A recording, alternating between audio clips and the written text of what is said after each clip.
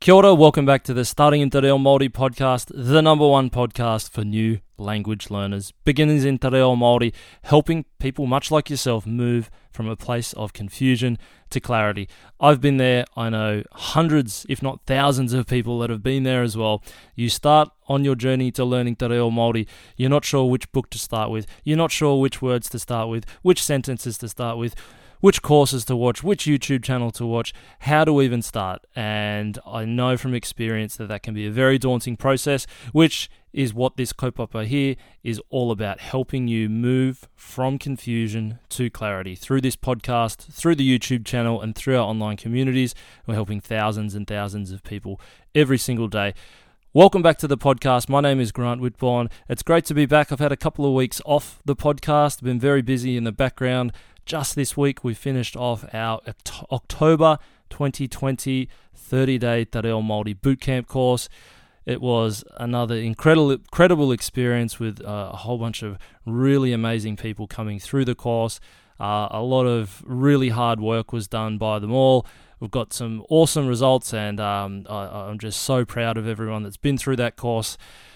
It's actually 3 years nearly to the day that we've run this course now. October 2017 actually ran the first 30-day bootcamp, and since then it's grown to what it is today, which is one of the landmark courses available out there for people that are wanting to start Te Reo Māori, looking for a really safe, a secure, and an effective channel or course to learn Te Reo Māori through. So that's been a lot of fun. Lots of things happening in the background as well. Lots of whānau stuff, lots of kids sport.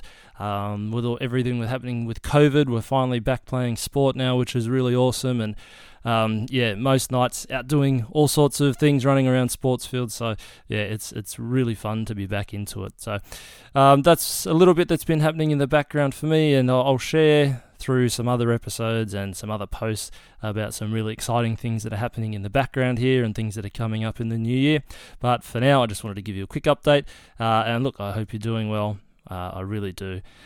I know there's a lot of people still struggling with COVID and everything else, but I think everyone's starting to push through, especially in Australia and New Zealand. So from me to you, I hope your whānau is doing well. Now, as the title of this podcast suggests, we're going to be looking at the difference between o versus aho. Now, this is a question that I get asked probably on a weekly basis, I reckon. I'll get someone emailing me, someone sending me a message, or someone within our Facebook group asking this question: when do I use aho versus o? What is the difference between the two? And I think really what the question is there, and the way it should be framed, is under what conditions should I use aho versus using o? And it's a very simple one. This is not going to be a long and arduous podcast or a lesson to go through, but there are some very small nuances and some subtle differences that I think once you get a good understanding of them, you will start to see where to use one, where to use the other, and when not to use one or the other. So let's jump into it. Now, aho and o, they both mean the same thing, I or me, which is generally what people have a good understanding of. They understand that that's what it means, and when you're starting out and you're learning some really basic sentences, talking about actions, talking about verbs, talking about what things are, what things aren't, you often use these two kupu to describe different things. So an example might be kaite haere aho, kaite haere o. Now you can see within those two sentences that in the first one I'm using aho, and in the second one I'm using o, and that works. That's absolutely fine. I want to give you another example using that same structure, but I'm going to introduce another character into it, and I'm going to start to build some context around this lesson and how we're going to make it work. Kaite haere a he mi. Kaite haere a he mi. Now in this sentence I'm saying very much the same thing, except rather than talking about myself, I'm talking about he mi. A he mi. So when we're using people's first names, or even when we're using personal pronouns, we will often put the little kupu a in front of it. A. Kaite haere a he mi. Okay, so there's a few sentences that we're going to start with. The next one I want to talk about, the next couple of sentences I want to bring in are command sentences. Haere mai ki aho. Haere mai ki o. Come to me. Both sentences I use aho, or I use aho in the first one and o in the second one. Haere mai ki aho. Haere atu ki a he mi. Haere atu ki a he mi. Now in that one, in that example, I'm using a, he mi again. Haere atu ki a he mi. Haere mai ki aho. Haere mai ki a o. Haere mai ki o. All different structures there. Aho, a, o, but they all mean the same thing. So no issues there. No real distinction between them. The big distinction is when we use a in front of he mi. When we use a, we also sometimes use it in front of personal pronouns. And you'll see in that haere mai ki a o, I used a in front of o. The biggest exception that I think you need to be mindful of is not to use a in front of aho.